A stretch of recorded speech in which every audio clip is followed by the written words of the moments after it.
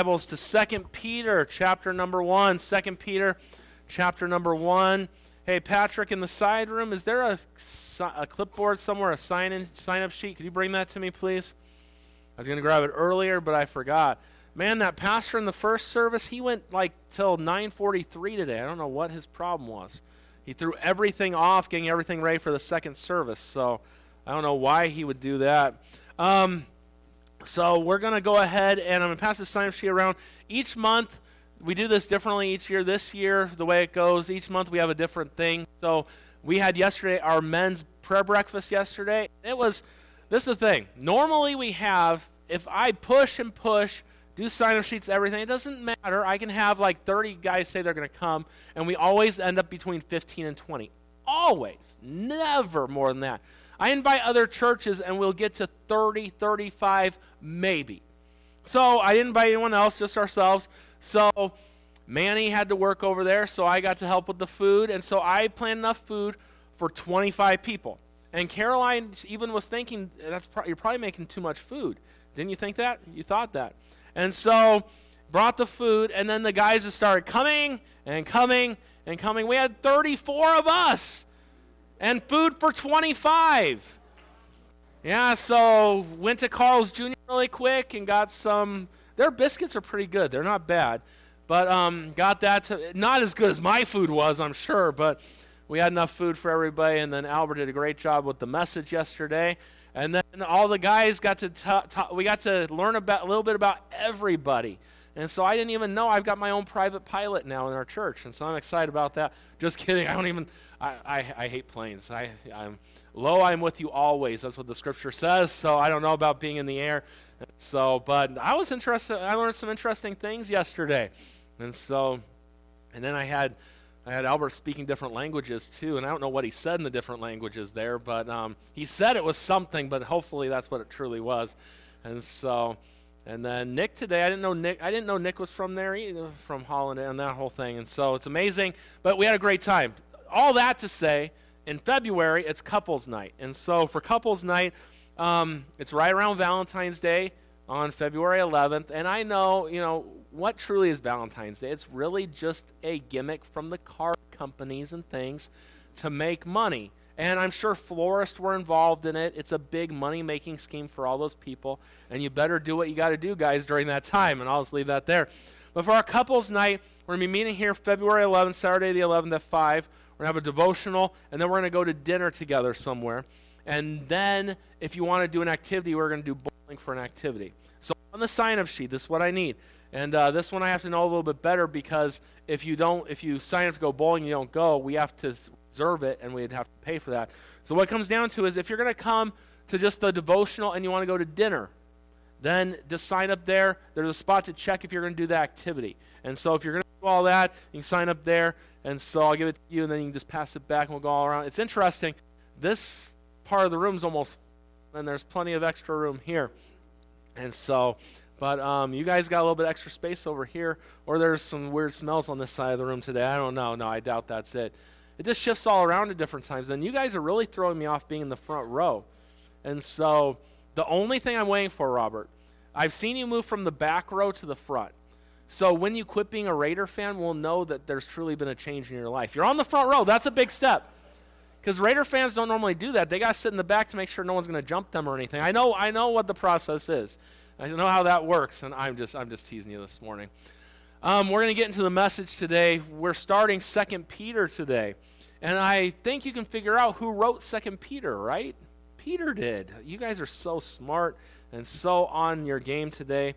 It's interesting to note, I mentioned this on Wednesday night. On Wednesday night, we do a series on Bible doctrines and things. And this last week, I kind of talked about how, God's word's always been settled in heaven. And it's been settled, it's good to go.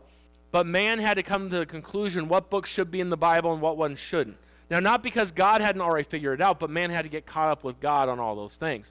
And so they were talking about not including 2 Peter in the canon of Scripture because it's written differently than 1 Peter. Now, if you look at it, you see it should be in the Bible, and I'm glad it's there. And God wouldn't not have something that should be there, and vice versa.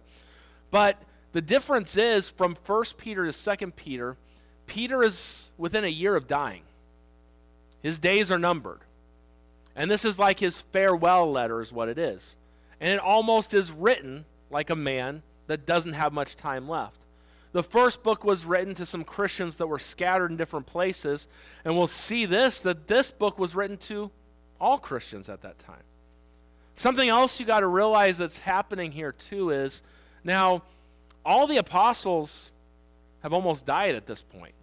I know John is the one that lived the longest. And maybe he's still on the island of Patmos somewhere. No, he's not still there. I'm just teasing when I say that. But all those that saw Christ firsthand and the miracles that he did, they were all passing off the scene. This is the next generation that's coming up. And so Peter does several things throughout this book to encourage, but also to get them, and really, I've told you before, 2 Peter chapter 3, verse 18 is the theme verse, I believe, for both books. But grow in grace and the knowledge of our Lord and Savior Jesus Christ. That is what they're about. 1 Peter, growing in grace. 2 Peter, growing in your knowledge of God. And that's the sum of the two books. And so, as we get ready to dive in today, and we're going to look at the first 4 verses in a couple minutes, before we go there, I want to talk about some of the benefits we can have to studying 2 Peter. And this is a book that a lot of times, I haven't heard a ton of series on this book. And we're going to take some time and go through it, but I want to give you some thoughts on how the benefits of studying this book. Number one, it will help us grow in our faith. It'll help us grow in our faith. The Bible tells us, 2 Peter 3:18, but grow in grace and the knowledge of our Lord and Savior Jesus Christ. To him be glory both now and forever. Amen. It will help you grow in the Lord. And isn't that the whole point? We need to be growing in the Lord, right? Right? We do. We need to grow. And this book will help us grow in the Lord. Secondly, it will equip us to deal with doctrinal errors. Now, we live in a world there's a lot of doctrinal errors today. And in those days there were. Listen to what Peter said, 2 Peter chapter 2, verse number 1. But there were false prophets also among the people, even as there shall be false teachers among you, who privily shall bring in damnable heresies, even denying the Lord that bought them, and bring upon themselves swift destruction. And so 2,000 years ago, there were false prophets, and today there are false prophets. Man, I could list them for you, and some people, some of their favorite people to listen to, I'd be very careful. I know one, you on the internet long enough, people will take tidbits of some people's messages and make you think they're a heretic by one little line in a message. I never judge a message by one line that someone cuts out of the message. So there's this pastor, a well-known pastor, and he started a new series not too long ago. And this series, basically, the little thing that was put up said, saying the Bible says doesn't work anymore. That was his phrase that was used. And we need a new way of approaching it. And so that raises red flags in my mind, because I don't care if the world doesn't like what the Bible says, it's still the Bible and it's right. So, but before I judged the sermon, I went and listened to the whole sermon. And we better be very careful when we're going to take the Word of God and not mention it. And I get in his mind what he's trying to, I get that there. But it's a very scary road to go down to quit saying the Bible says. And that this world's never listened to the Bible, and I don't expect them to. So you got to be very careful. And this is the problem we have in Christianity today. We don't know what we believe. And so we will listen to anyone and whatever they say and think that it's Bible. And let me just say, someone can pick up any verse in this book and can teach you a wacky doctrine and give you a proof for that doctrine from the verse that they pick out of context. And there are a lot of people that will believe a lot of crazy things by the things that they hear. And the problem is, we are not grounded in the truth of God's Word. We don't know doctrine anymore. And the sad thing is, most churches today don't teach doctrine anymore. They might teach you how to be a good American and stand for American principles, but I don't hear a lot about Bible doctrine. What does the Bible say about salvation? What does the Bible say in these areas? And the problem is, when we don't know it, that's why we're scattered to and fro and tossed with every wind of doctrine, because we don't know doctrine. I would encourage you, learn what the Bible says and why we do what we do. Teach your children. It seems like the generation before mine, and I'm not speaking for everyone, but it seemed like my parents' generation, it was this thing, oh, the pastor says it, and I'm just going to do whatever he says. That's a bad way to live your life. I'll tell you this, when I started pastoring, that's the way I started pastoring. This is the way I was taught, this is what I do. And then one day it was like, what I taught and what I do is good, but it's not here. And I had to change it, because this book is what matters. What this book says. Not man's thoughts, not man's preferences or stand on something, but doctrine, what the Bible says. On Wednesday nights, I'm going through doctrinal issues. You need to know what you believe and why you believe it. And a lot of times in this room, I'm not so worried about the older, mature Christian in the room. A lot of them got that figured out. They've been there for a while. I'm worried about these generations coming up that are getting no doctrine. We need doctrine. It's important. And if you just come to church to hear a feel-good message, you'll get those every once in a while. And knowing God's love should make you feel good. If you're not living right, or if you're not saved, you shouldn't feel real good when you hear about those things. Those sermons will come and go, but you need doctrine and to know the truth. And so, as we study this book, it will help with some doctrinal errors that are presented in our world today. Number 3, it gets us ready for the return of Christ. Do you know we're living in the last days? Now, may I just remind you, we've been living in the last days since Jesus went back to heaven. So we've been living in the last days for a long time.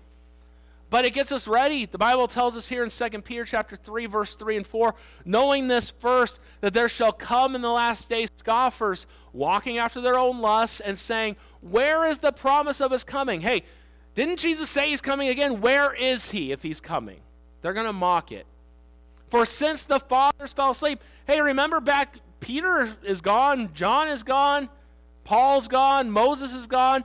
He made this promise, where is he? And it says, and all things continue as they were from the beginning of creation. Nothing's changed. Where's the Lord? That's what they're going to say. And verse number 10 tells us that the day of the Lord will come as a thief in the night, in which the heavens shall pass away in great noise, and the elements shall melt the fervent heat, the earth also and the works that therein shall be burned up. Verse number 9 says, the Lord's not slack concerning his promises. Some men count slackness. His promises are real. And we need to live in light of the fact that Jesus is coming again. Does your life reflect the fact that Jesus is coming again? There are many Christians that put a lot of things off and live their life and do what they want. They don't live in light of the fact that Jesus could return again. How important it is to live that way. And this book will help us with that. Then number 4, and lastly, in the introduction. Some of you got your head up. He's done? No, this is all just about the book. Then we go into the 4 verses today. I know some of you got excited, but just relax. It will encourage us to persevere and to keep going for the Lord. Chapter 3, verse 17, second to the last verse, tells us, ye therefore, beloved, seeing ye know these things before, beware lest ye also, being led away with the error of the wicked, fall from your own steadfastness. What's going to happen? Being led away by the error. That's why this book is important, that you know the truth. And that's why we're going to get into next week is we're going to look at some building blocks. And in order to these building blocks, you got to take the faith that God's given to you and you have to add this to it. Then you add this. And it's interesting the order that they go. Love is towards the end, and love matters. But if you don't get things right before that, then your love's going to be in the wrong places. And so we'll look at that, Lord willing, next week. But this book is here to help us in the day and age that we live. And I want you to understand, today, in 2023, there is doctrinal error all around us. The devil would love nothing more than to mess you up doctrinally and help you not keep moving forward for the Lord. And we're going to try and do our best to go through this book and see some things. So we're going to start today, verse number 1 through 4. There's 4 verses. Simon Peter, a servant and an apostle of Jesus Christ, to them that have obtained like precious faith with us through the righteousness of God and our Savior Jesus Christ, grace and peace be multiplied unto you through the knowledge of God and of Jesus our Lord, according as his divine power hath given unto us. Now look there. Does it say he's given to us some things? A few things? He's given us all things. You see that? All things that pertain unto life and godliness through the knowledge of him that hath called us to glory and virtue, whereby are given unto us exceeding great and precious promises, that by these ye might be partakers of the divine nature, having escaped the corruption that is in the world through lust. Father, I pray you'd bless the next few minutes that we have. We need you this morning. We love you, and I pray that you'd help us today. In Jesus' name I pray. Amen. As we look at this passage of Scripture today, as you notice, he's starting out a letter. Now, I know today we don't write letters a lot like we used to.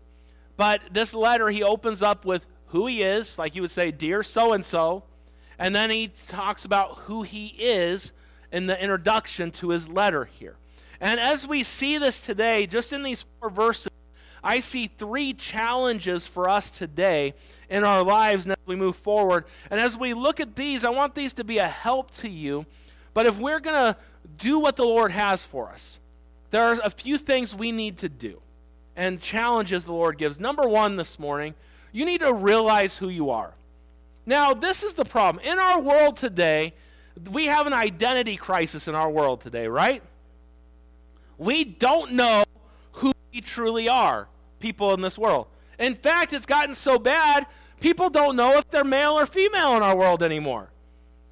And if they don't know what they are, they just go with, non-binary, whatever. They add something to the licenses now. People don't know who they are. The plumbing parts at Home Depot know who they are. Right? But we as people don't know who we are. America, you hear different sides of things, and you hear one group say, this is what America is, and you hear someone else say, this is what America is, and I'm like, I don't see America as any of those things that you're saying. We don't even know who we are as a nation anymore. We live in a world that has an identity crisis overall. But may I remind you also this morning that a lot of Christians this morning don't realize who they are today. And we don't, and you got to understand something. We sang about it this morning. I am who you say I am. If you're a child of God this morning, that's who you are. And that's why, what did Paul say? He said, then walk as children of light. If you're a child of God, live like it. And the problem in Christianity is I hear all the time people come see me like, Pastor, they'll say these things, I'm a drunkard. I'm a fornicator, I'm an adulterer, I'm a liar, I'm all these things. And this is my question. Are you a child of God? Yes. Then that's who you are. God doesn't see you as the adulterer, the fornicator, the liar. God sees you as his child. And if you would look at yourself as God's child, it might help you live a different life than what you live. Yeah, you used to be the drunkard. You used to be the fornicator.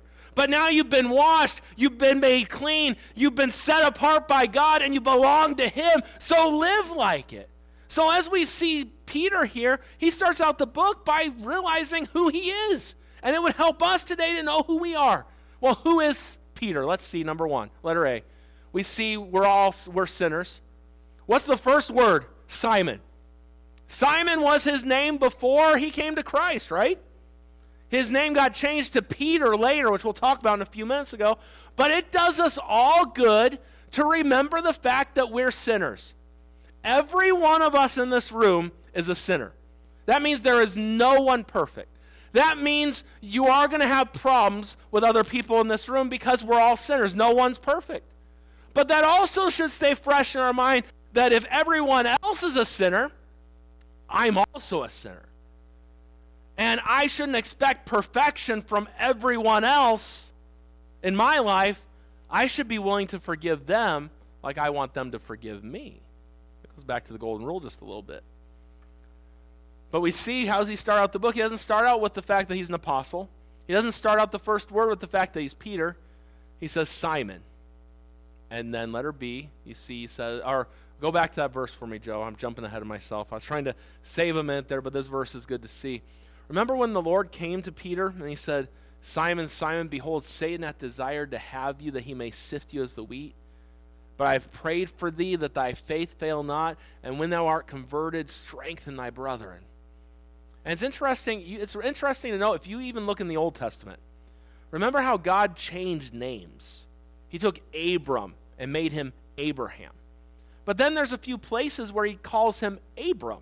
Or like Jacob, Mr. Trickster. He gets made Israel, a prince with God. But then there are certain places where God calls him Jacob still. And I think part of that was just to remind, and one of the points that I got with Jacob, and I just studied this out, and I love this fact. Jacob, he said to God, before he really started doing a lot better in his life, and I'm just glad to see what a mess they all were, because I'm a mess, and I'm glad to see that God works with messes. That's a good thing to me, because Jacob was a mess. He was a straight-up mess. But he told God one day, hey, you can be my God if you go with me, and if you take care of me. Then you can be my God. It's like he made a deal. If you're going to bless me and be good to me, you can be my God. And then later on, towards the end of his life, when Joseph is in Egypt and he hears, Jacob fears to go down to Egypt. And God comes to him. And for the first time in a long time, he doesn't call him Israel. He says, Jacob, you can go to Egypt because I'm going to go with you. I loved how Jacob was saying, you can be my God if you go with me. And it doesn't work that way with God. But when Jacob was fearful, God said, hey, Jacob, he knows our frame. He knows we're dust. He knows how we are. He said, Jacob, I'll go with you. It's okay to go. You don't got to fear. I'll get you through. We need to remember the fact that we're sinners. Simon's the one who put his foot in his mouth over and over and over again. But then not only are we sinners, but thank the Lord, let her be, that we're also saints. Now, I'm glad we don't have to be prayed to sainthood, okay? If you come to Jesus Christ, you are a saint. So when the saints go marching in, you can be in that number when the saints go marching in, if you're a child of God today. Remember the day that the Lord changed his name to Peter? Matthew chapter 16 and verse number 18. And I say unto thee that thou art Peter. And upon this rock I will build my church, and the gates of hell shall not prevail against it. And may I just remind you as we're going through here, that wasn't saying here, and you got, Peter means small stone, pebble. The rock that the church was built upon was not built upon Peter. It was built upon the rock of Jesus Christ being the Son of God. That's the cornerstone. That's the that's the church. That's the foundation of it, not Peter. Because if the church was built upon Peter, it would be a bigger mess than what it is today. It's only lasted and keeps moving on with imperfect people because of who the foundation is in Jesus Christ. But I want to remind you this morning, and I want you to realize who you are. You're a sinner, but you're also a child of God. You're a saint today. And then we notice thirdly here that he says that he's a servant. Simon Peter, a servant. Now, he had other things he could have said. As a disciple, I'm an apostle, and he talks about being an apostle in a minute. But do you notice he calls himself a servant? So many Christians want everyone to serve them, and we don't realize the value of serving others.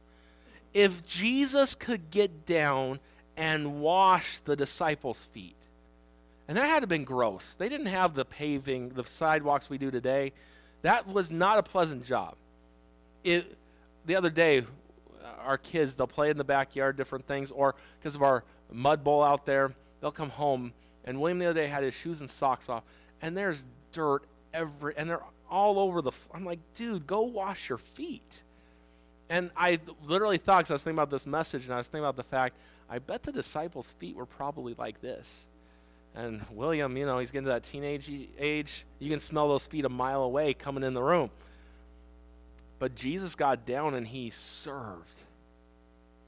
And this is what Peter says, I'm a servant. You don't hear people boast about that. Normally you see, well, I'm a professor, I'm this and that, I do all these things. He says, no, I'm Simon Peter. I'm a servant. That's powerful right there. And who's the last person that you served and ministered to? We see the fact that we're servants today. And then we see letter D. Now, don't get carried away with this one, because it says Simon Peter, a servant and an apostle of Jesus Christ. There are no more apostles today, okay? Let's make sure we understand that. To be an apostle, literally, Jesus had to call you face to face. The last known apostle was Paul. And so we are not apostles today. So I don't want you to start thinking of yourself. I know. So what about those people that call themselves apostles?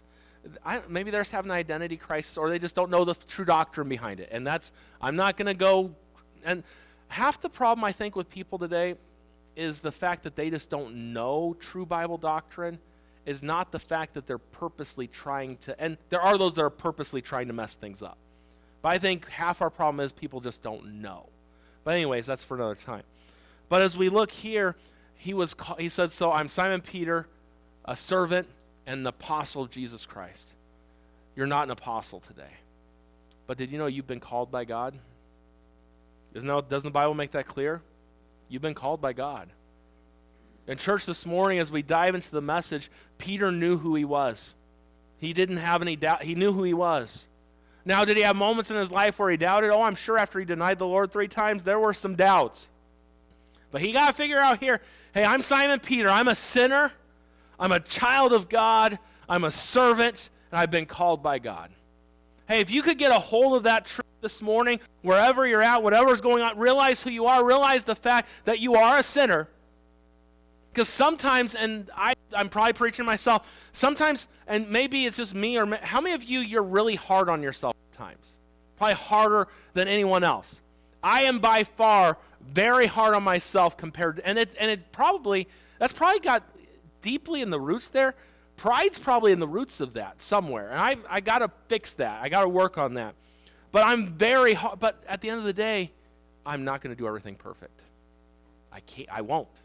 If I did, I wouldn't need Jesus. So it is a good thing to be reminded of the fact that I'm a sinner. But it's also a good thing to be reminded that I'm a child of God. And the child of God should quit trying to be the sinner so much and be more the child of God. And we need to realize the fact that we're servants and minister. What did Jesus come to do? He came to minister. We want to be served. When's the last time you served someone? We minister, and then we are called. So number one in my challenge today as we look here is, number one is you need to realize who you are. Number two, know your standing with God. Most people don't realize they're standing with God. Now let's look at the rest of the verse there. It says, Simon Peter, a servant and an apostle of Jesus Christ. Look at who this book is written to. To them that have obtained like precious faith with us through the righteousness of God and our Savior Jesus Christ. So as we look here and as we think on these things, know where you stand. What's your standing with God? It's good to know who you are, but if you don't know where you stand because of who you are, it doesn't do you a lot of good to know who you are since you don't know where you stand. And I don't know if that made sense, but it made sense in my head, so I said it. And some of you might have gotten that. You say, could you repeat that? No, because I don't know how I said it, so I'm not going to try and say it again. But as we look at this, you got to understand there are some things. We know you're standing with God. Number one, or letter A, you have obtained faith. Now, as we look at this, I'm going to break this down for you. So Simon Peter, a servant and an apostle of Jesus Christ, to them that have obtained like faith. Now, that word obtain kind of has that, and when you think of obtain, it's like I've got it. I've obtained it. That's not quite the full meaning of the expression here. It is not you going and getting. It's been given to you, and you've received it. Has the idea there of a Christmas present. you give someone a present. They could refuse the present, right? It's placed there, but it means receiving by lot is actually what the word obtain there means. So if you're given a present, it's placed out, and you have to take it. So this is not saying that we did anything to get the faith that we have. Because you got to understand, dead things can't do things. So we are dead in our trespasses and sins. So you and I being dead in our trespasses and sins, we didn't have, I've heard people say, well, I put my faith in God. We don't have faith because we're dead. The faith that we're given and the grace that we're given is a gift from God. Do you realize that today? It's a gift God gives. And so this is not something, well, I've obtained and I'm special. No. God was gracious enough to put it there for you. And gracious enough to work on a dead heart, a dead spirit, convict a dead spirit of their need for salvation. As we look at this and we think about this thing, you look at it, and I love how it says, look what it says there. To them that have obtained like precious faith. The book of Jude talks about a common salvation. I'm glad that the apostles didn't receive a special faith, or that someone, some special people in the Lord get some special faith. No, it's a like faith.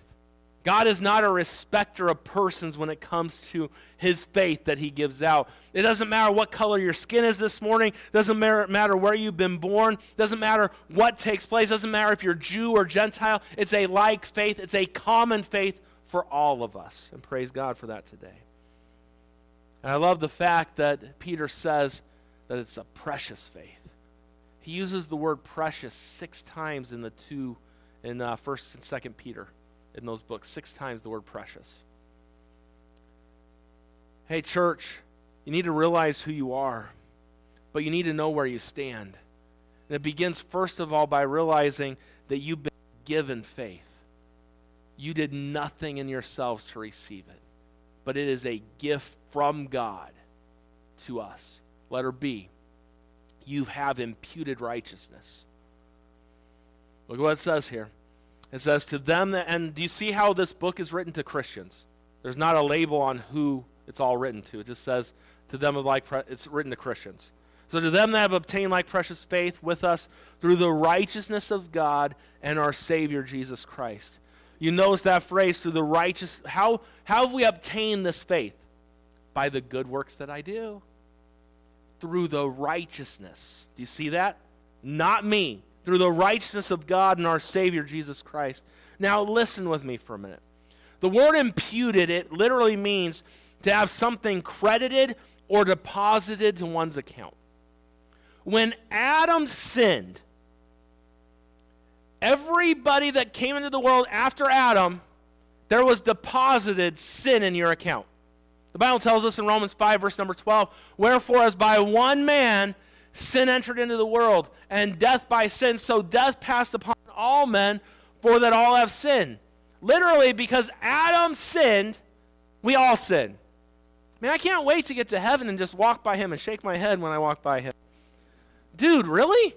And I know what he's going to be thinking. Brian, if it were you, you would have sinned sooner than I did. And I probably would have. But I'm glad it says that Adam's the one who sinned, not me. We can all blame Adam for all the sin. It's all his fault for bringing it in.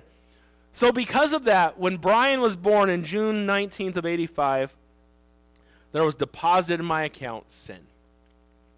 That's why, did you realize when you have children that you don't have to teach them bad things. They know those things already. You have to train them to do good things, right? Like, have you ever had to teach a child how to be selfish? No, but you have to teach them how to share.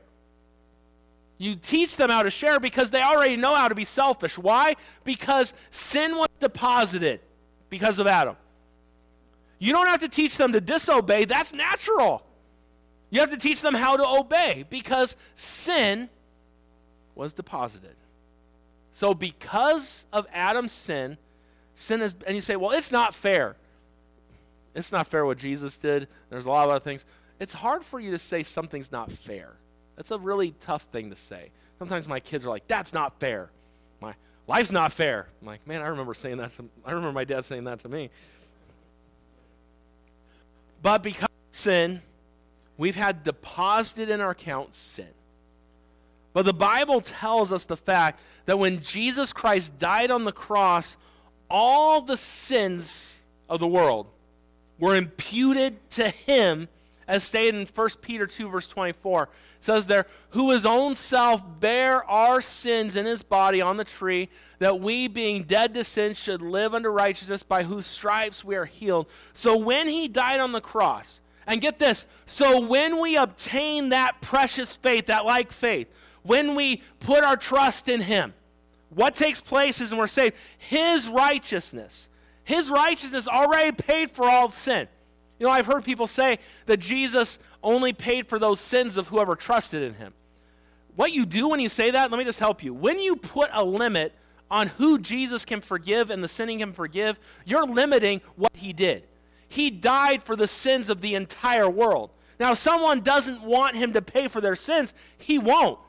But his sacrifice was good enough for every sin, and he paid for all sin. When he said, it is finished, it wasn't just for a few people. Sin was finished. But if people don't receive him, that's on them. Anyways, there's more. I go down that road. But when he died on the cross and when he rose again, he went to our account. He went to our account, got rid of the sin there, and put his righteousness there. You know, you think about it, you have a bank account. And let's say, I know some people think nowadays, you know, I had someone tell me a while back, and I hope that they were teasing. I don't honestly know. But they're like, and it was someone, their check had bounced at church. And if you're going to have that problem, make sure just don't put the check in the offering plate. You know, that's the best thing to do, because there's a fee that the church has to pay when those things happen. So I talked to this person. They're like, well, I still had checks in my checkbook. And I'm like, I hope that they don't think just because there were checks in there that they could just write checks. And maybe, I don't know. I'm like, you got to make sure there's money for the checks that you write. But if your bank account goes negative, they don't go in there and wipe it clean and give you a bunch of money and say, hey, we love you at the bank here. Thank you for all your years of being with us. Here's some money to fix your problem. They don't do that. They start charging you more fees, and you get in a bigger hole than what you were in. God has our account. And before salvation, you could look at Brian's account, and it just said sinner and sin. Jesus Christ paid all of it, and there was a day as a 7-year-old boy that I trusted Jesus Christ. And the day that happened, God went into my account. He's like, Jesus took care of this sin. Here's my righteousness. And when God looks at me today, he doesn't see the sinner that I am. Am I still a sinner today? Yes, I am. But he doesn't see my sin.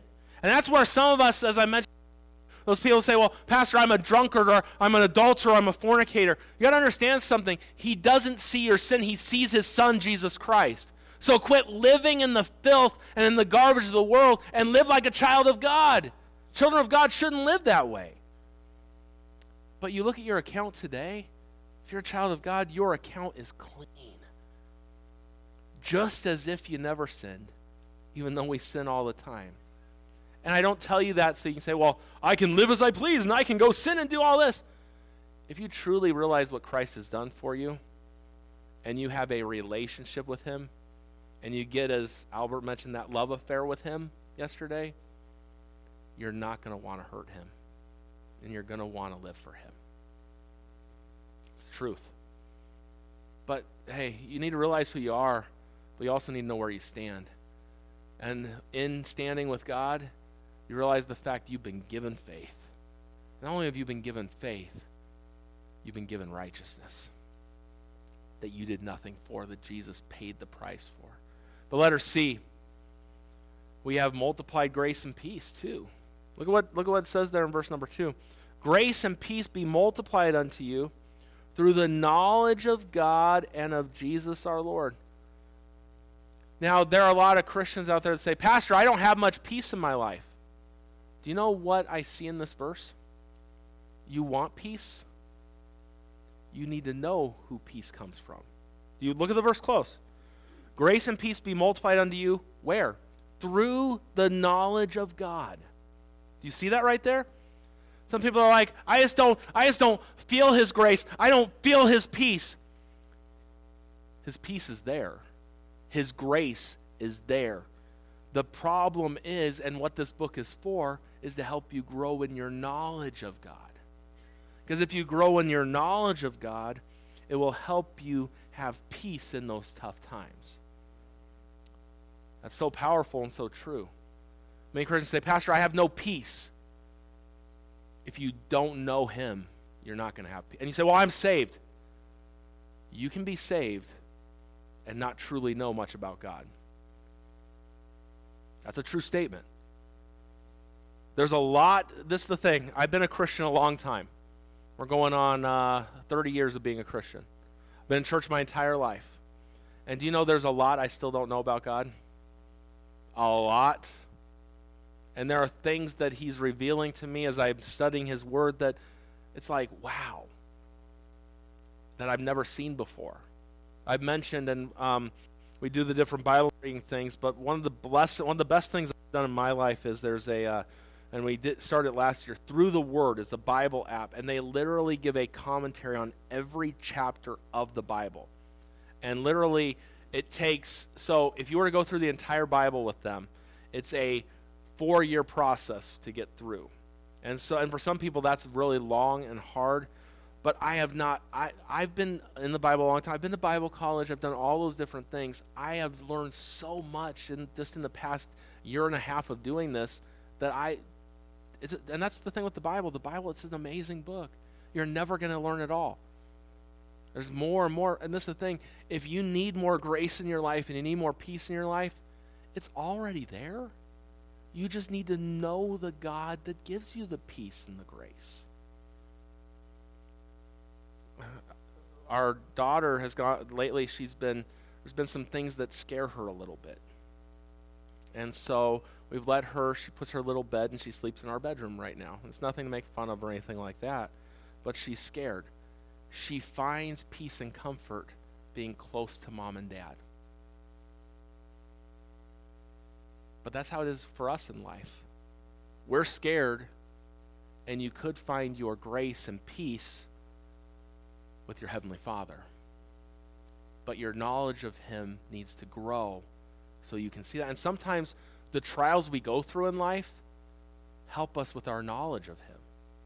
A lot that could be said about that. And so we look here this morning and we see that we need to realize who we are. And number 2, you got to know your standing. And then number 3, you got to live it out. So how do we live it out? Well, look at what the Bible says. Look at verse 3 and 4. We're almost done this morning. It says, according as his divine power hath given unto us all things that pertain unto life and godliness through the knowledge of him that hath called us to glory and virtue, whereby are given unto us exceeding great and precious promises, that by these ye might be partakers of the divine nature, having escaped the corruption that is in the world through lust. Now, if we look at this real close, we kind of see what we need to do. So we see the fact, if we're going to live it out, letter A, you need to live through God's power. So we see the fact that his divine power, that's the Holy Spirit of God, hath given unto us all things that pertain unto life and godliness. Do you know this morning, if you're a child of God and the Spirit of God is inside of you, you have all you need in your life to be a success in the Christian life. Do you know that? You need nothing else. You don't need a self-help book. You need nothing else. You have the Lord. Now, I'm not against you I'm not against those things. But what I'm saying is, in all reality, you have been given by the Spirit of God when you get saved everything you need to live a godly Christian life. You have everything you need. You need nothing else. You might want a lot of other things, but you have no more needs. The need is all things are taken care of. And as we look at that and we see that we have everything that we need today. And notice it's past tense. Do you see it there? You see there, hath given us all things. It's already been done. Think about Romans 8, verse 32. It says, he that spared not his own son, but delivered him up for us all, how shall he not with him also freely give us all things?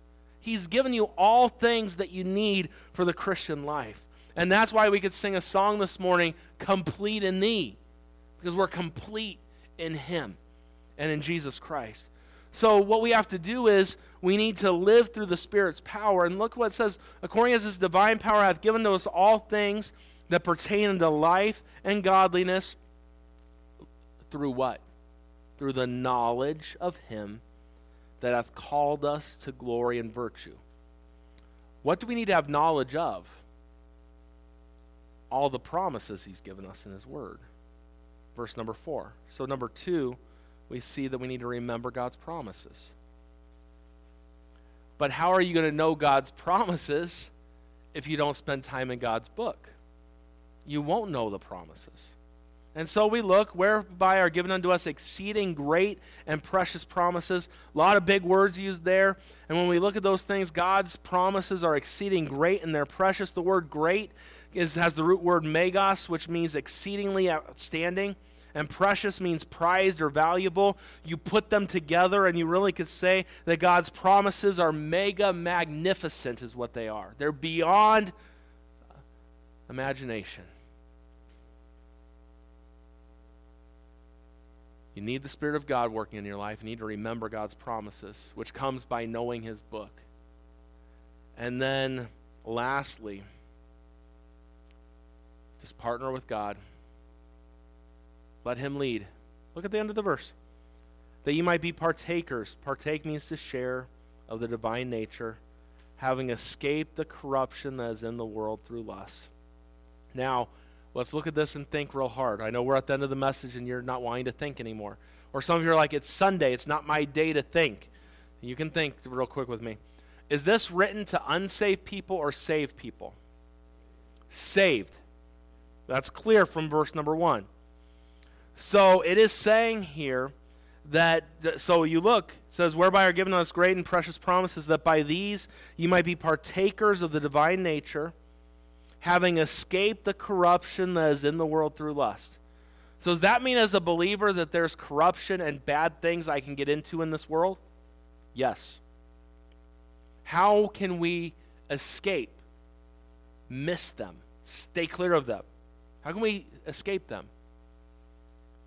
By letting the Holy Spirit of God work in our lives and letting him share in the journey that we go through the promises that are given in God's word. Because this is the thing, when the tough times come, the first thing that comes into our mind is we start doubting. When the devil throws fear, we talked about fear last week, some fear paralyzes faith. So when we think on that and we think deeply on that, it's like that song that was sang during the offer, don't be afraid. And when the world says it's over, the world doesn't know our God. They don't know the promises that our God has. And the master says, no, I've just begun. Because you got to keep those promises are precious. I'm going to encourage a lot of you in this room. I don't know if you have one or not. They have promise Bibles out there where it just has the promises of God. I would pick up one of those and just read through the promises of God. Now, be careful when you look at, there are over 7,000 promises in the Word of God. Some were made to certain people. That doesn't mean they're just for you, and they might be an Old Testament one that doesn't even know, it was an Israel promise. But there are lots of promises that apply. Pick up the Word of God, know those promises. But you see how he's laying a foundation here about knowing the things of God. And then next week you'll see how it all ties together. Father, I thank you for the time that we've had in your word this morning. I'm thankful for the book of 2 Peter. I pray that you'd help us realize who we are, know where we stand, and then live it out.